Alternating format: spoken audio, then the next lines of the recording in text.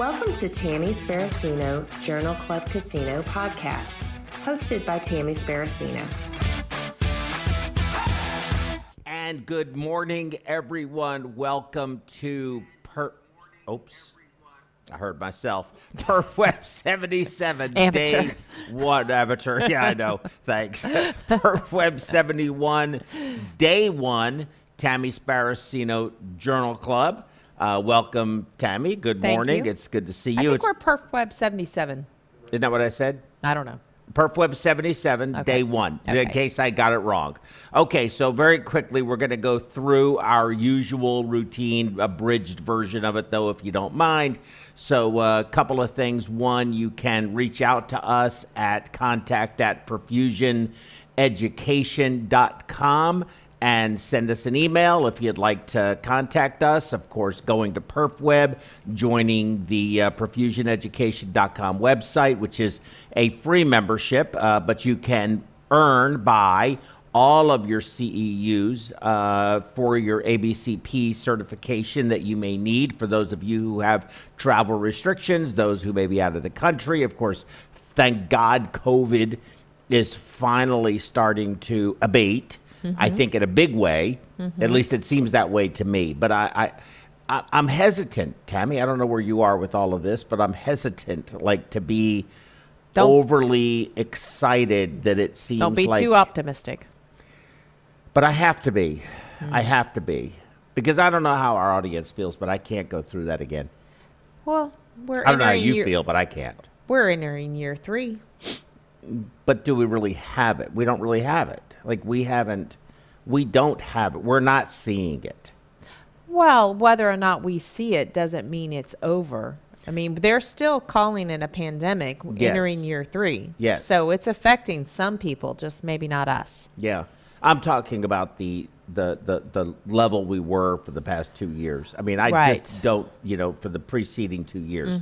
And in all seriousness, I just don't believe that I could go through that again. No. I just don't. I certainly don't want to. We already got a comment. Oh, yeah. Hello, my friends. I want to ask you about the difference between the oxygenation and CO2 removal in the oxygenator, and is the oxygen line cylinder enough to do the job of both of them? Well, absolutely. Ala, it's nice to see you. Tell us where you're from, if you don't mind, and I'm not sure if that's your first name, last name, middle name, but maybe let us know who you are and where you're from. So, yeah, I think traditional oxygenator will work very, very effectively for oxygen transfer and CO2 transfer. That's what they're designed for. I think that when you start seeing the fibers starting to become a little coated, and maybe some of the pores being occluded, you generally start to see a degradation in CO2 transfer before you see the drop-off in O2 transfer as a general rule. Yeah. That's usually what I see anyway, clinically. But as far as with the oxygen line cylinder, whether you're hooked up to a tank, which don't run out, then it doesn't work at all, or making sure that you're hooked up to wall, as long as you are using either 100% O2 with plenty of flow.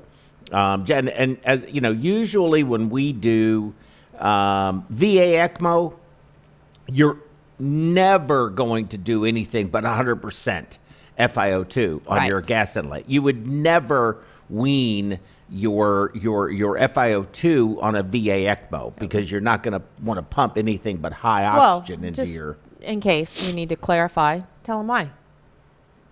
Because it's not passing through the lungs, right? So there's no opportunity for additional oxygen to be added before it's delivered to the body. Right. You don't want to pump desaturated blood into the arterial tree. Versus being a VV, then of course it's passing through the lungs depending on what the lungs are doing. Right. Your weaning protocols for VA and VV are vastly different.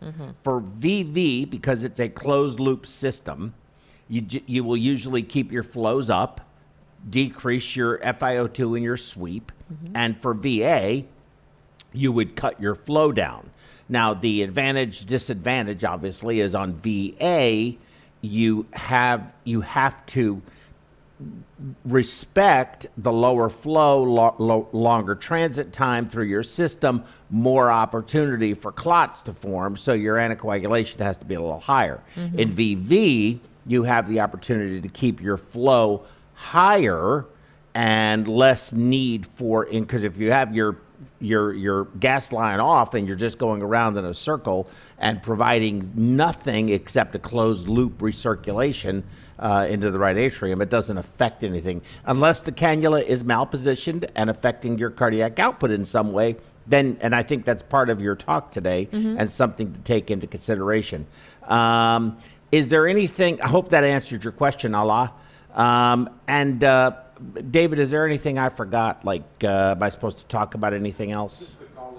The call-in number, which is up on the screen right now. Of course, please go to check out our podcasts on your favorite streaming podcast service. You can find us on PerfWeb. Just look that up, or Perfusion Education, and you'll find our podcast there. Can listen in the car to some of our discussions, which I think are very robust and meaningful. Sometimes they're silly, but, for the most part, there's a good message in there somewhere. And then also check out our app. Go to the Google Play or the Apple App Store, and you can look up the MediWeb Clinical Perfusion and Critical Care app, or Critical Care and Perfusion app, however it's couched. And it's only $2.99. It's really worth its weight in gold. We should have really made it for $29, not $2.99, to be frank with you. I mean, listen, it was a very expensive app to create.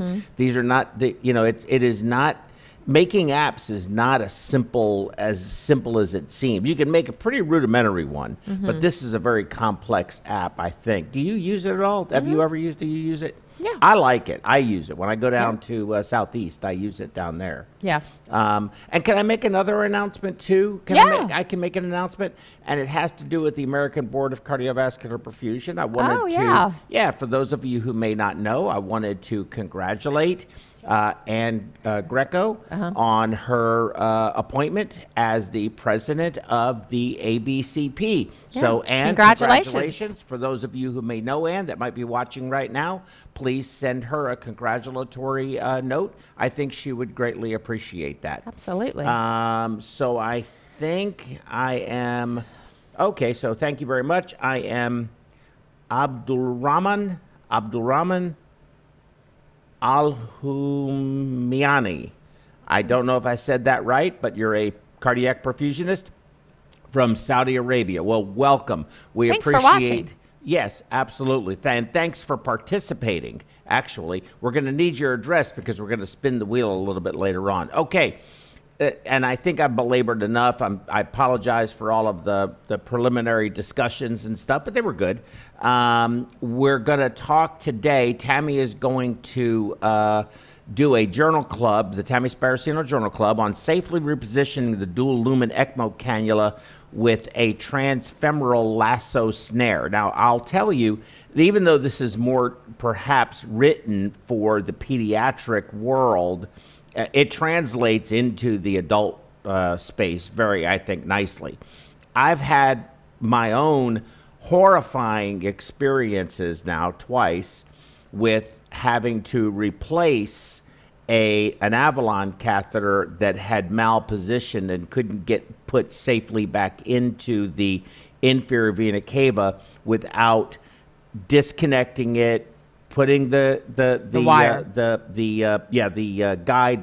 guide wire, but the dilator, you know what I'm talking about, what am I trying to say? Well, the piece that goes inside, and then putting the introducer. The introducer, thanks. Yeah. And then putting the wire back through and feeding it in. It was bloody. Which means you have to come off ECMO. Yes, it was bloody. It was destabilizing.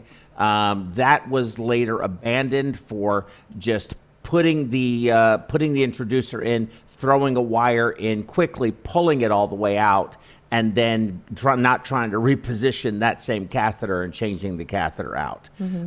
We tried several different things, but we didn't do the patients survived. All of the patients that we did 2, survived it, but I was thinking there has to be a better way, and we came across this article, and I thought it was very, very timely, and it was a brilliant idea. My only disappointment is that I didn't think of it, because it seems such an incredibly smart thing to do. So with that said, Tammy Sparacino, Journal Club, it's all on you. Okay, thanks, David. We bring up the slides. All right, thanks everyone for joining us. So Joe let you know that we are going to be talking about repositioning a dual lumen ECMO cannula with a transfemoral lasso snare. Now, this article was published in the Journal of Perfusion, and it's actually out of Houston, here in our Texas Medical Center, Baylor College of Medicine, and Texas Children's Hospital. The physicians there and the Department of Pediatrics wrote this article by Erica O'Neill and her colleagues, and we're going to just look at 3 patients that they were able to use this technique to reposition. This was published in 2020. All right, let's get into the abstract. And Perfusion is your favorite journal, isn't it? Yes. You love that journal. I do love that journal. I like it too. It's really good. They've got a lot of variety for the articles that they put in there. So, I think it's pretty interesting. I think so. Okay, let's get into this. So, brief introduction. Dual lumen cannulas were provided to provide veno-venous extracorporeal membrane oxygenation, VV ECMO, with single vessel access. Anatomic and size considerations may make appropriate placement challenging in children. Dual lumen cannulas are repositioned in 20 to 69% of pediatric patients. I'm sorry to interrupt you. Yeah. Do you find that to be similar to in the adult world? Yes. I don't think that's much different in the adult world. I think that just depending on how long your ECMO run is, you're going to have to readjust your dual lumen cannula. Agreed. Yeah. Which can be difficult without transient discontinuation of ECMO support. So in this particular article, they discussed repositioning 3 dual lumen ECMO cannulas introduced via the right internal jugular vein using a transfemoral snare technique under real-time ultrasound and fluoroscopy. The results: 2 of the 3 patients were supported on VV ECMO and 1 on veno arterial ECMO. 2 of the 3 patients had their dual lumen cannulas repositioned under ultrasound and fluoroscopy guidance, and 1 was just repositioned with ultrasound. No patient experienced a complication from the transfemoral snare technique, such as femoral hematoma, hemorrhage, or limb ischemia. Conclusion: they described 3 patients who successfully had their cannulas repositioned without cessation of ECMO. All right. So, quick question. Yeah. Do you have any good images, any X-rays of malpositioned in your talk today? I have the ones that they provided. The ones they provided? Yes. That's good. That's good. Because Yeah, I have a few too for the adult space, but we may not need them. Okay, well, we'll talk about these and we can go from there.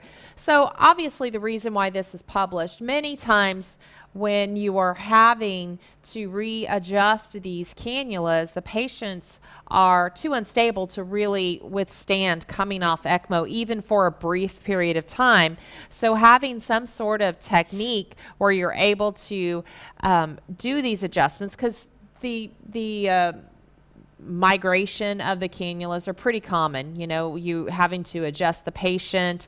You might have to move the patient from their ICU room to take them somewhere, all of those sorts of things, or the cannula not being sutured in tight enough, the patient having volume status changes. All of those things can affect how well your cannula is positioned. So obviously this is a problem that doesn't go away. So if we have a solution that we can do this without coming off ECMO, that would be good. Okay, so the problem to be solved is, of course, will this work? And we're going to see that indeed this technique was very effective in these 3 patients, and they were successfully able to do that. Okay, the materials and methods. So they used a multi-snare 10 to 15 millimeter retrieval loop, inserted it into a 4 to 6 French sheath into the femoral vein. Real-time ultrasound and/or fluoroscopy image guidance. The Avalon tip is then snared in the loop. The surgeon is working to advance the cannula from the neck. The cannula snare guides the repositioning. The tip is repositioned into the intrahepatic IVC. The return port jet is towards the tricuspid valve. Monitoring venous filling pressure, oxygen saturations, and ECMO flows all during this. The heparin anticoagulation infusion rate was not modified during the procedure. They didn't give more. They didn't temporarily stop it. They kept it just exactly where it was. So do you know where the, and if I'm interrupting you at the wrong time, just tell me, don't interrupt me. I wasn't sure. So you know where the first time that, and why I'm so mad that I didn't think about this before myself? Why? Well, when I first started doing angiovac procedures, we were using. What was that? How many years ago was that? Wasn't that long ago? 5 years, 6 years? Six, yeah, maybe 6+. Yeah, because I think the first time I saw the angiovac system was at one of the New Orleans conferences. Yes. That was probably 6 years ago at least. Yeah. I don't think it was a while ago. It's been a little while. I don't want to say it because that means we're all getting older. But we used to go, and then it was being used to debulk, declot the IBC filter. Mm-hmm. And then they would use snares to go catch it. up. No, they would suck off the clot and stuff, but then they would use snares inferiorly and superiorly to grab a hold of the IVC filter, and when they pulled, it would collapse it, and then they could pull it out. Oh, I thought you were going to say they snared clots. No, so when I'm thinking how I saw them using the snare. You should have had this idea already. Yes, I'm just mad I didn't because it's such a brilliant idea. Yeah, it is really. Okay, so here's the images that were provided in this article. You want to highlight or anything? You just tap it. Mm-hmm. Tap the screen. Okay. Yep, that's it right there. And then you'll have your laser. Okay. All right. So this is figure 1, and these are the images of patient A, which we'll get into the specific patient shortly. But this is a 2-month-old male on VV ECMO. And you can see the tip of the Avalon cannula is high in the right atrium. And let's see. It's kind of hard to see on the first image, actually, but let's see. No, I can clearly see it. I can see it way up there.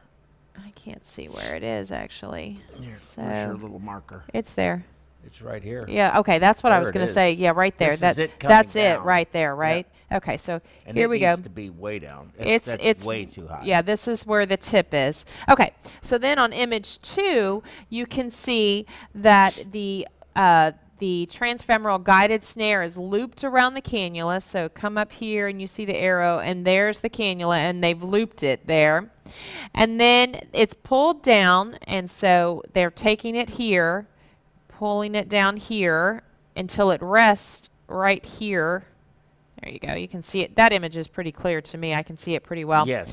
And you don't even see it in the left image. Yeah. It doesn't even exist. Yeah. And then there it is.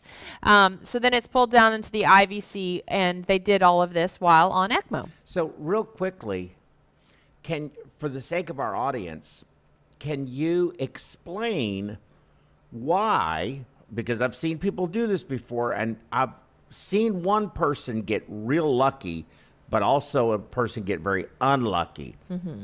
What happens if you just try to advance it and hope it goes into the inferior vena cava? Why is this necessary, and why can't you just simply advance it? Well, especially if you're advancing it blindly. I mean, you could go right through the heart. Yes. And even if you get lucky and you get it roughly in the right position as far as the IVC, then you're going to also have to make sure it is actually oriented correctly as well for the return port, right? But it's that advancement. If it's in the right atrium, if it's not in the IVC, it can go right through angle and go through the tricuspid valve into the RV. Right.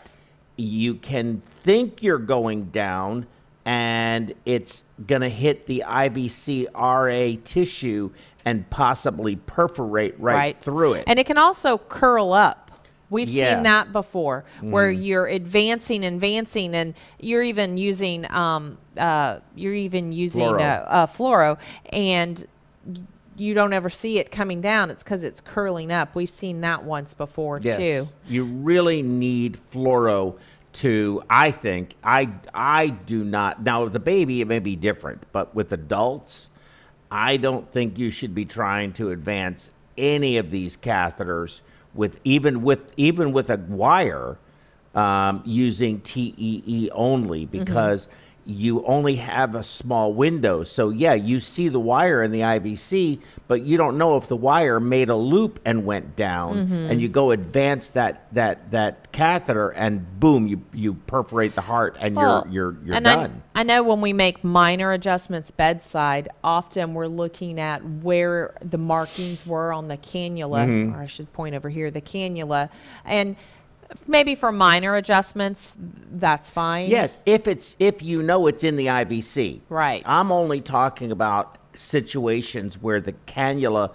is no longer in the inferior vena cava. So if it is in the inferior vena cava and just needs to be advanced a little bit, that's fine. You just do that, take an x-ray, advance it. Right. What you think it needs to be, take another x-ray. But and for rotational things, I don't think that's really an issue either. Yeah, that's actually, I think, the easiest thing to have to do, as long as you understand where the or if outflow it's too deep, coming back a little bit. Right. You can do all of that blind and just confirm with x-rays. But once it is no longer in the inferior vena cava, once it is in the tip is in the right floating, atrium, as they say. Yes. Yeah. Don't just try advancing that thing, because that can be with devastating. Children, I mean, maybe that's because we're not in the pediatric world, but everything is so tiny. Yes. The smallest amount of error, and you're going to have a big problem. I think so too.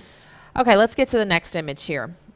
So, let's get that out, and there we go. Okay, so this is real-time ultrasound images of patient B, which was a 3-month-old male on VV ECMO with the snare surrounding the tip of the Avalon cannula in the right atrium, and then it's repositioned down into the IVC. Okay, so let's look at this one again with a little bit of a pointer. Okay, so this one's a lot easier for me to see. Obviously, they've got the arrows too. So we're here, and then it's snared, and then they're pulling it down here so that it is much closer and into the IVC there. Right. But that's a really good image, I think. Very easy to see. Okay.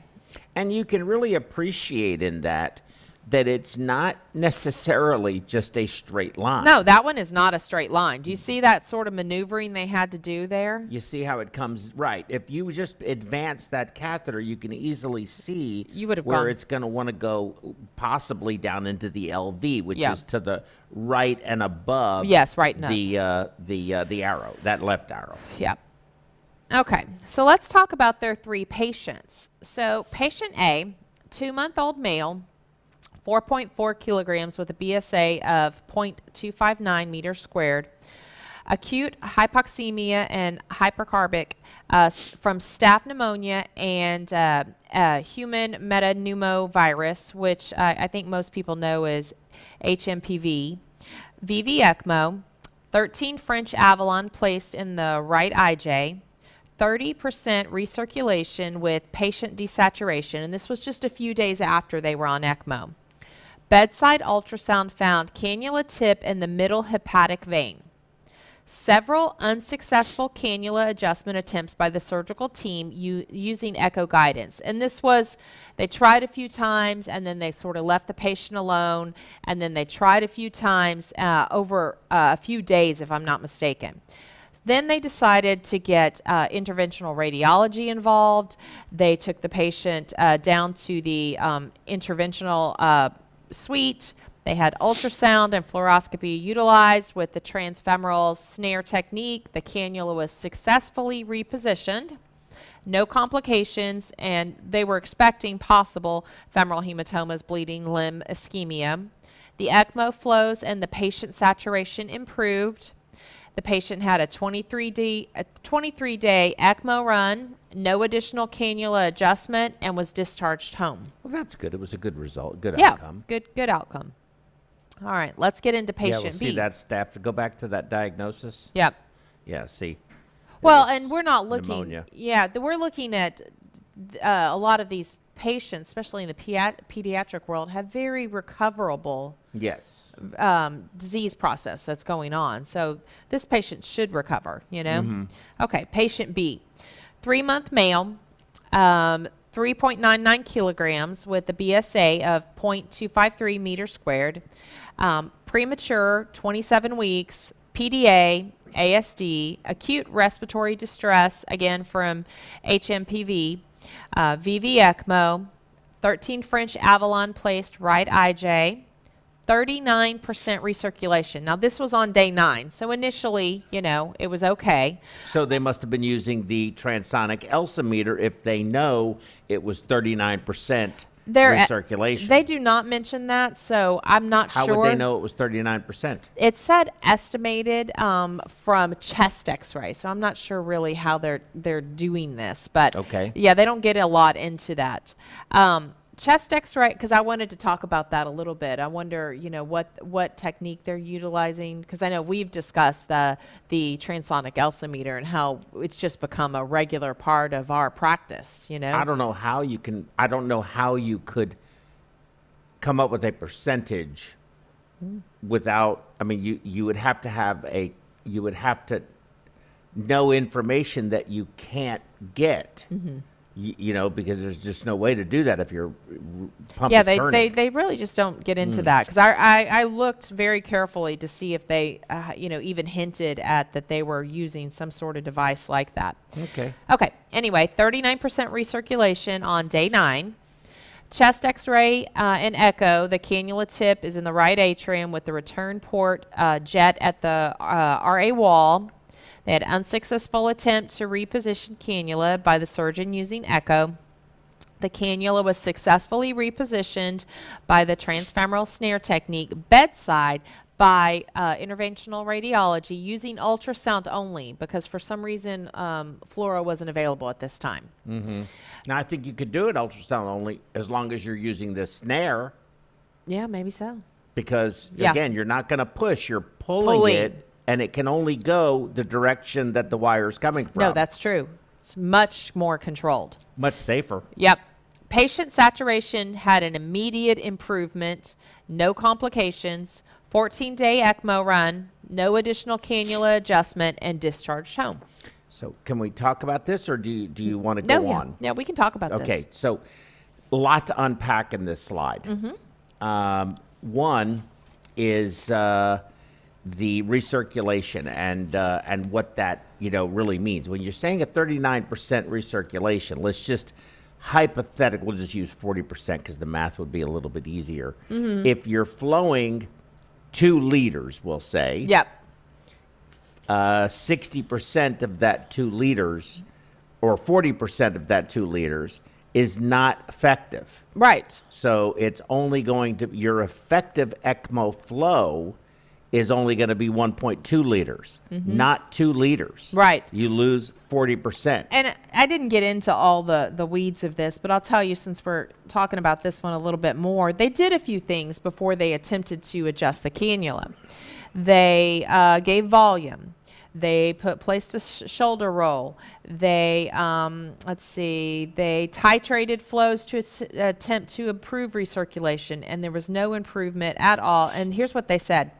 Without improvement in recirculation and visible on the echo, the cannula tip was present in the right atrium. So finally, they just gave up and said, we're going to have to do something about this. I would say anytime the cannula tip is in the right atrium, you're going to have significant recirculation, and there is, in my view, nothing you can do to improve that other than repositioning the cannula. So I certainly applaud their efforts, but I could have told you up front that that wasn't going to happen.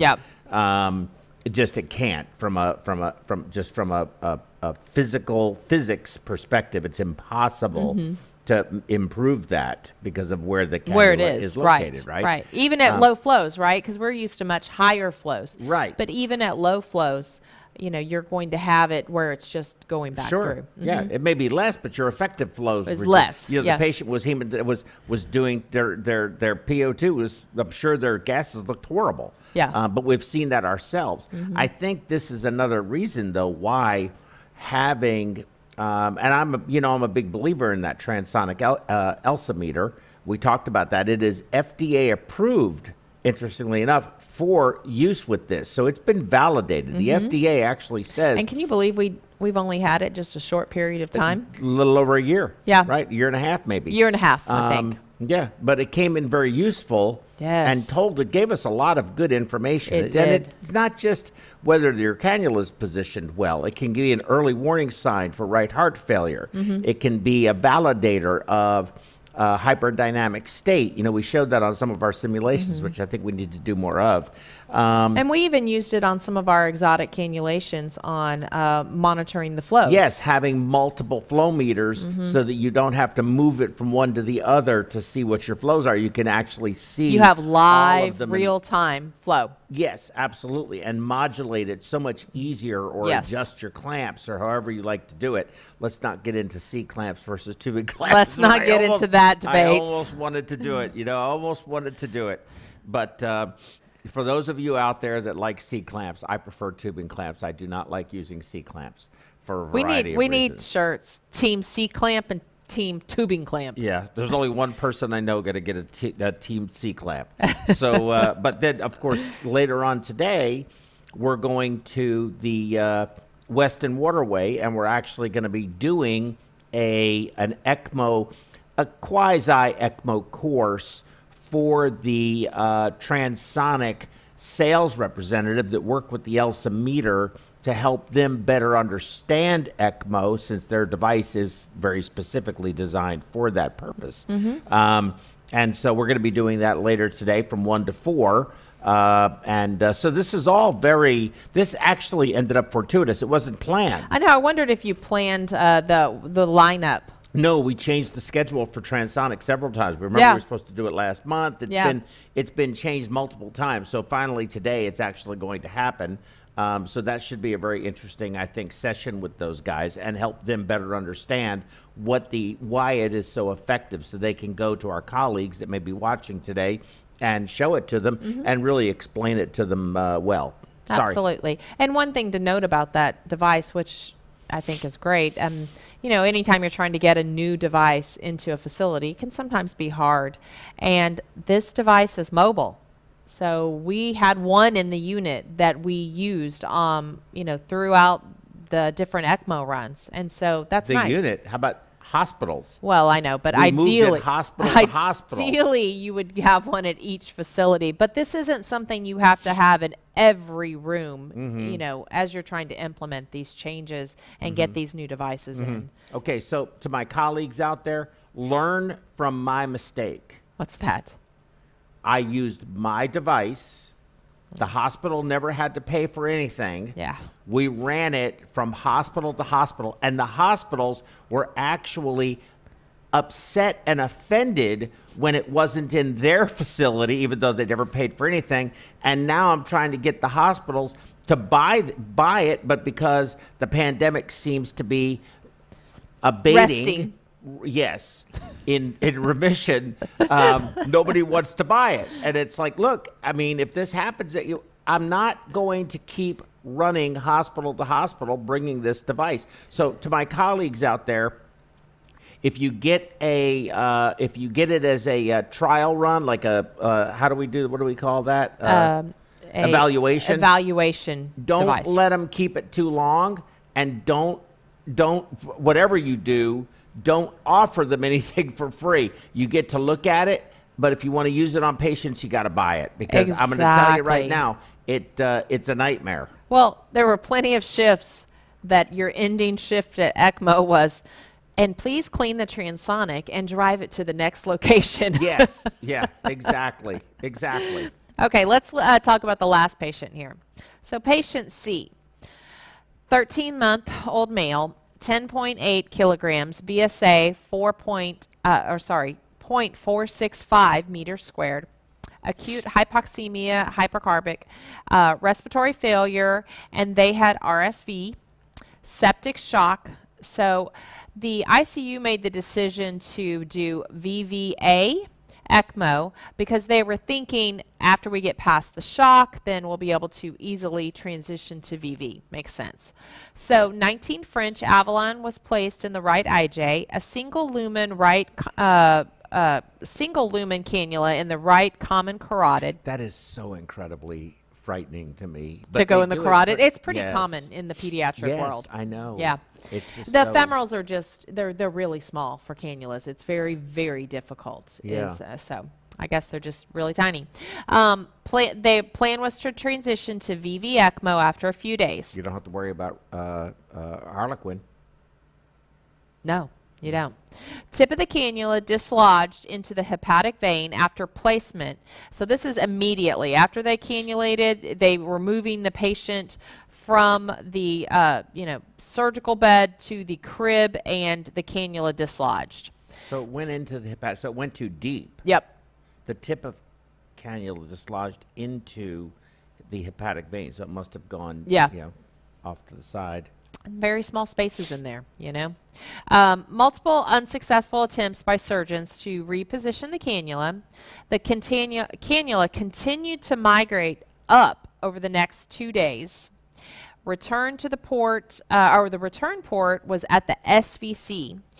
Patient progressively more hypoxemic, and the cannula successfully was repositioned with the transfemoral snare technique bedside using fluoro and ultrasound. ECMO flows and patient saturation improved. No complications, including no thrombotic events, because of course, we're also arterial flow there. Converted to VV on day 5. 21-day ECMO run, slowly progressing to discharge at the time of this paper was being written. So very interesting.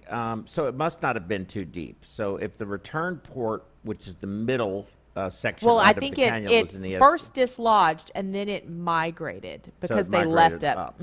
Okay. Yeah, that's how I read it. Okay. And interestingly enough, I didn't put this on here because honestly I ran out of room on this slide, but I wanted to read you something about this. So let's just get into the summary of this patient C.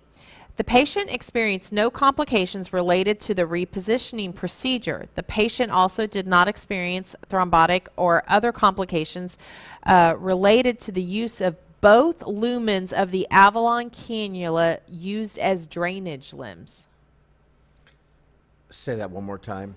Okay. I think you just want this phrase. No complications related to the use of both lumens of the Avalon cannula used as drainage limbs. So they're draining out of both sides of the Avalon cannula is what I read. Yeah. You could do that. However, as long as you're VA. Yeah. However, we are not recommending this technique. Yeah, I could see that. I've never seen that or I guess I've never had a reason to see that where you're using both sides of the Avalon as drainage. Yeah, I've done it before. Oh, have you? Yeah. Huh. What was the reasoning? Why did you decide to do it that way? Increased flow. Yeah. So we went VA. Yeah. We converted to VA.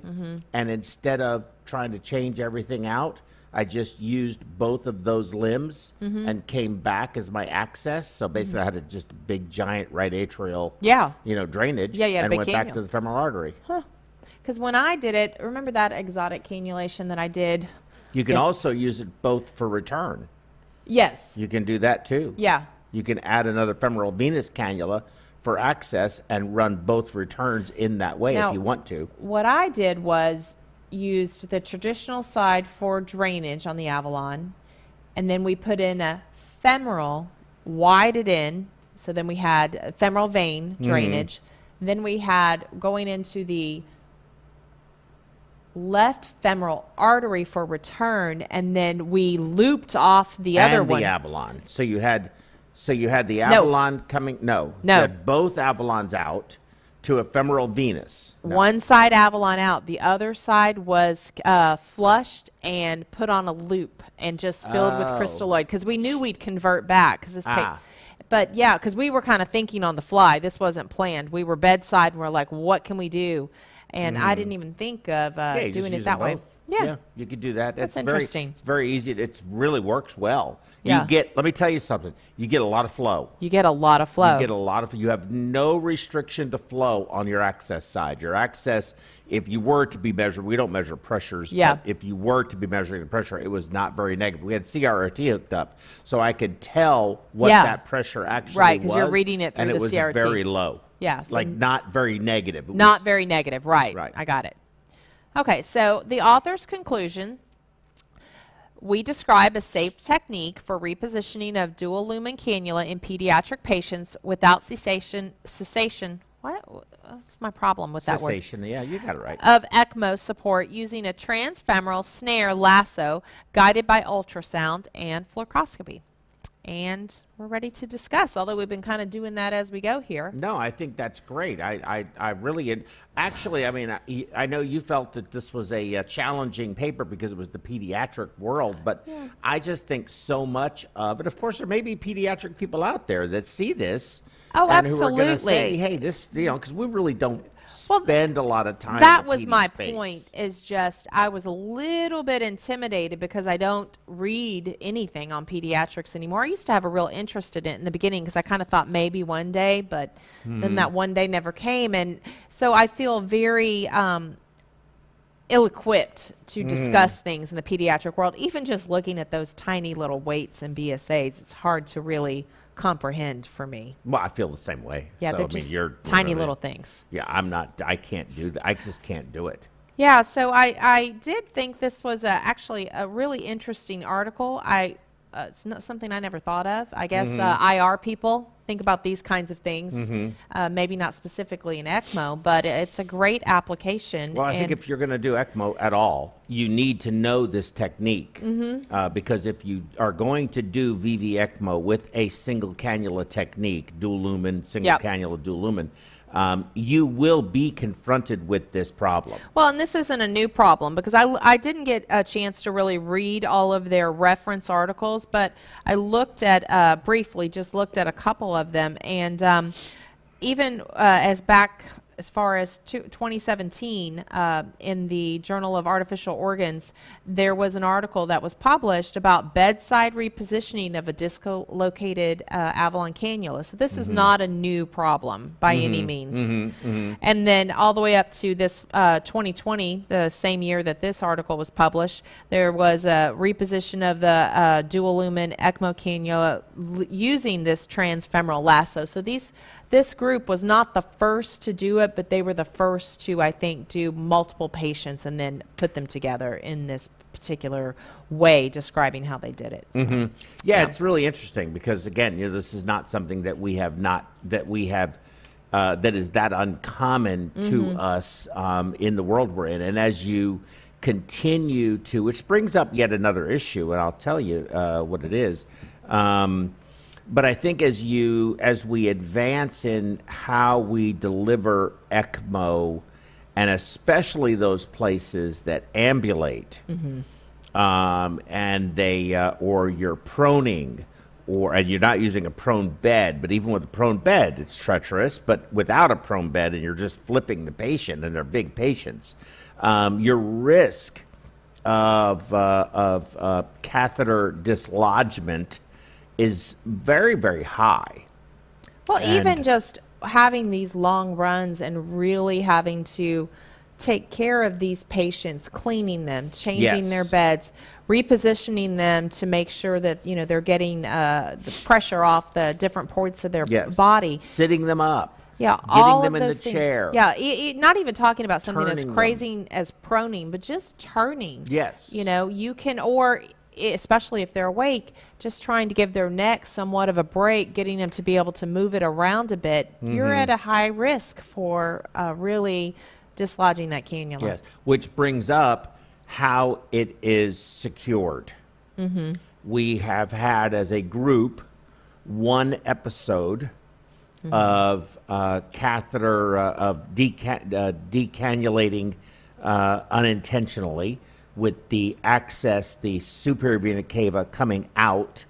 Now, it did get fixed. It did get replaced. The patient did get back on ECMO. The patient did not have an untoward event from that episode, but it was quite dramatic.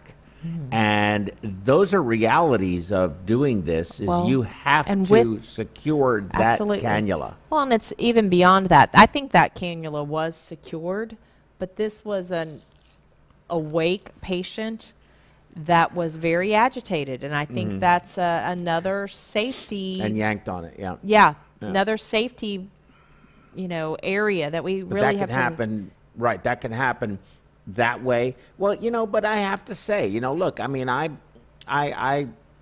one of the things that I think, and there's several things that, I mean, all of our docs are incredibly talented. There's no doubt about that. But one of the things that I think Dr. Matoyer does really, really well is that cannula might migrate more distally, might advance a little too deep. It's not coming out. Over time, it ain't never coming out. No. And he puts a big proline in the skin at the cannula insertion site, ties that, and then loops it at the Y where the access and return are, and comes back around again, back through the skin, and then ties that down.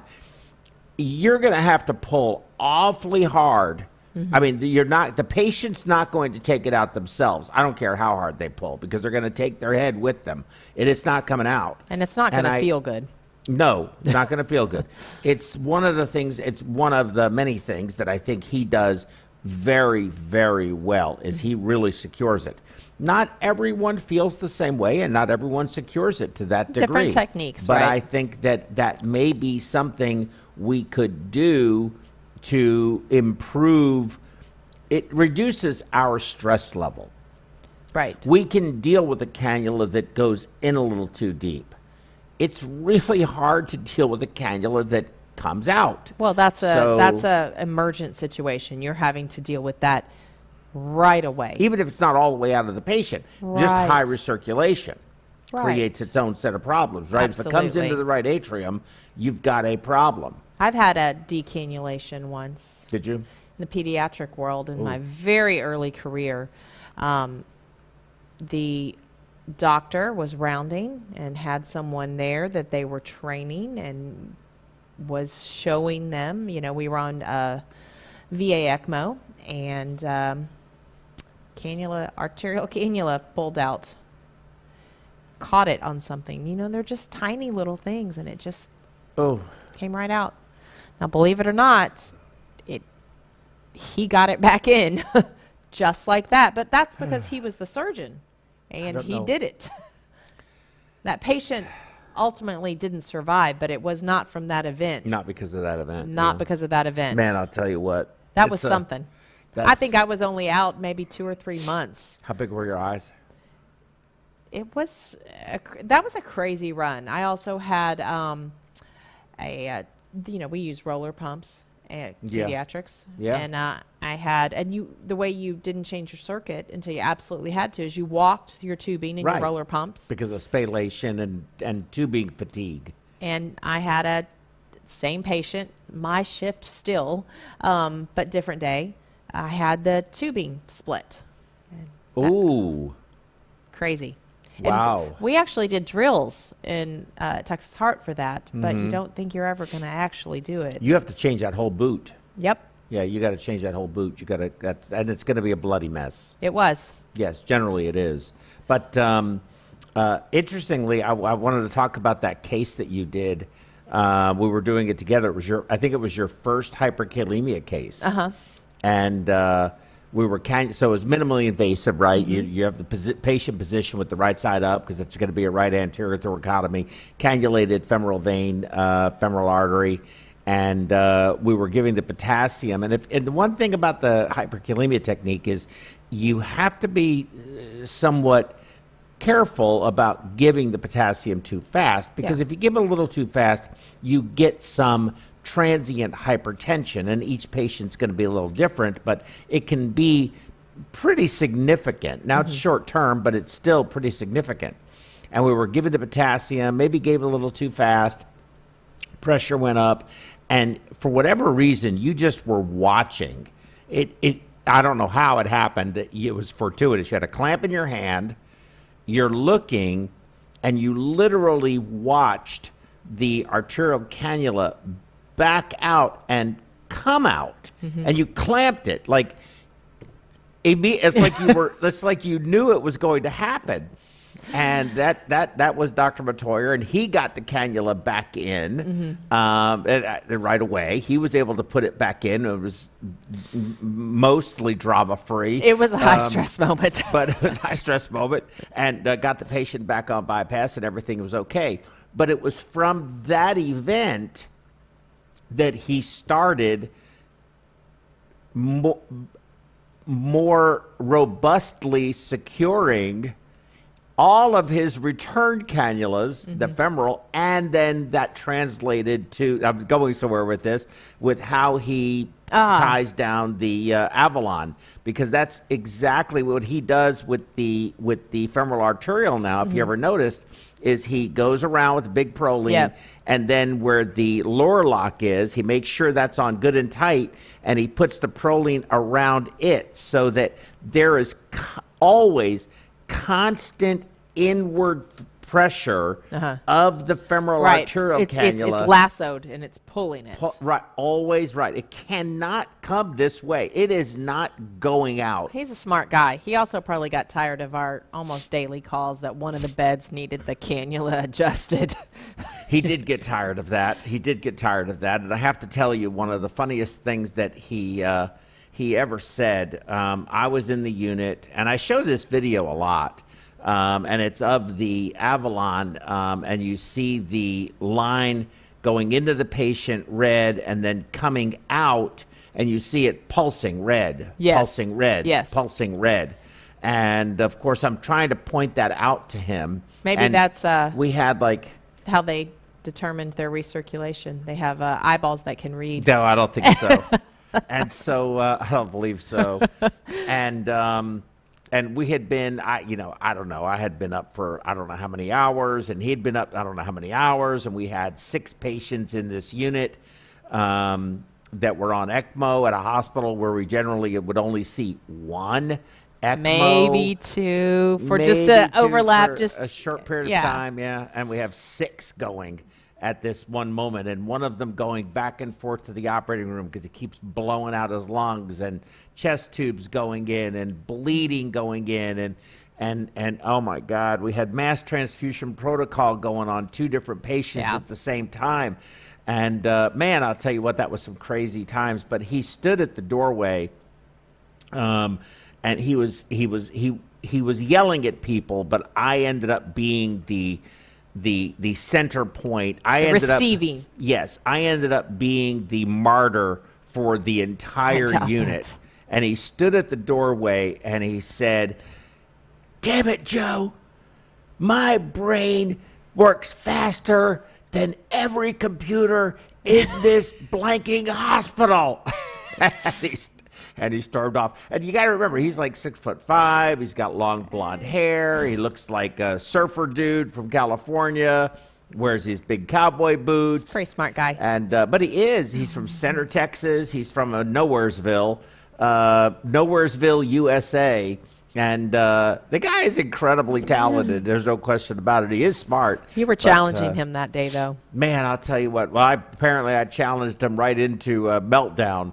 But he does think very highly of his brain function, because he clearly thought his brain worked faster than every computer in the hospital. I don't even know what it had to do with it. I just need you to adjust the damn cannula. No, I remember this, and so I'm going to come to his defense here a little bit. You were telling him too much. Everybody was coming at him with information. He was just trying to process something.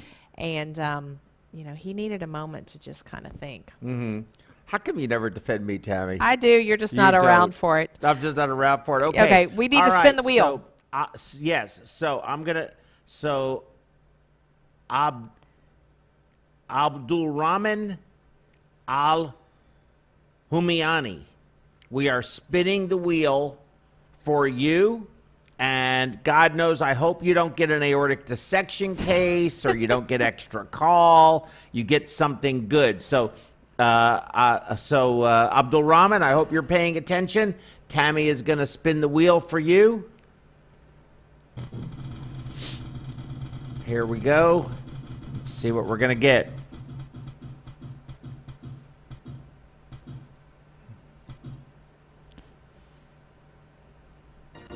Yay! He gets a cup. Man, it was close to an aortic dissection. I would have spun again. Where's our cup? Oh, I don't have our cups. No, it's okay. Yeah, but we have our cups. Yep. We're going to send them to you. We'll send you 2 cups so that you can share your favorite beverage with your loved one or your partner or one of your colleagues at work, whatever the case may be.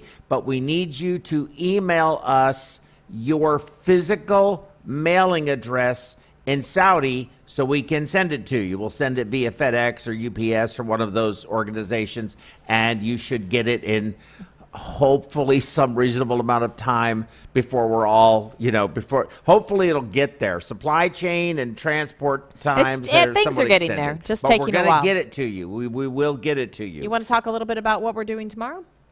Yeah, let's talk about what's going on tomorrow. You know what's going on tomorrow? Yes, tomorrow is an afternoon program. I believe it's at 3 o'clock. It'll be PerfWeb 77 Day 2, and it will be with John Ingram's Knowledge Nuggets. And aren't we discussing oxygen-free radicals? We are. Well, John is discussing. Understanding oxygen-free radicals. Yes, yes, ma'am. And you will definitely get some nuggets to be able to take home with you. Absolutely. Well, I think John's programs are really good. They're excellent programs. He does a fantastic job. He's working on getting his PhD. Oh, wow. And is his PhD? Yeah, his PhD, right? Or his master's. I'm not sure. Maybe it's his master's. I'm not sure. No, he's working on his master's. That's what he's working on. Got it. And so he's doing a lot of research and really doing he does, but I think his programs are very, very informative. Absolutely. The guy is extremely smart. And always reliable. He always answers his emails. Of course, he does his show. You've got the Tammy Sparacino Journal Club. I've got the John has the Knowledge Nuggets. I have PerfWeb. We have the Vanderbilt Faculty Forum, and a lot of stuff going on. We're going to try to add to that. We're going to add some additional programs this year. We have some new technology to help when we do remote programs that we don't have to use Skype or Zoom or anything like that. It's our own internal software. We have new cameras, so hopefully you can tell the difference, difference, yeah. Hopefully everything looks good. We've got some new backgrounds and stuff. We're trying to put together a program that continues to grow and continues to be good. Let's see. We have some additional questions. Amit, hey Amit, how you doing, man? When you put a patient on an Avalon, adult patient, do you keep your lines very long so they extend all the way to the patient's feet? So, quick answer from me is no. I hate doing that. Anytime you have significant, in my opinion, and this is my opinion, you have excessive redundant tubing, you have a higher risk of problems occurring, not to mention you're occupying more of the patient's blood volume. The caveat to that is if you're going to be ambulating the patient, getting them into a chair, etc., you have to have enough length in order to be able to do that safely. So it is a balance of having enough length to do what you need to do safely and not so much length that you have to wrap your tubing around or coil it or going all different directions where, in my view, that increases your risk ratio to a point that I don't like it. So that's my opinion. Tammy? I agree with you. I would say normally our tubing comes down to just standard in our pack, comes down to where we're positioning the ECMO machine around the patient's in between sort of their knee area and their hip area, and our tubing is about that long with just a little bit slack hanging off. Now, as these runs go longer and we do some change outs, we typically, for the most part, I know you like to do it at the cannula, but most of us do I've stopped doing that. Okay. Well, a short distance from the cannula, we'll go ahead and leave just a tiny bit of tubing there. And so you do get a little additional extra length, which can be helpful. You just need to make sure that if you're doing multiple change outs on these really long runs that you're not continually adding to that, keeping it about the same length for ambulating and for when you go to CT. Often CT is a big challenge because, you know, that the bed is sliding in and you're, you know, machines. That is a challenge. Yeah, yes. Sometimes you have just enough. But I think, well, and that's a different issue. So whenever, in my again, my opinion, and just to sort of go backwards, if we may, I used to believe that you should change the ECMO at the cannula connection site.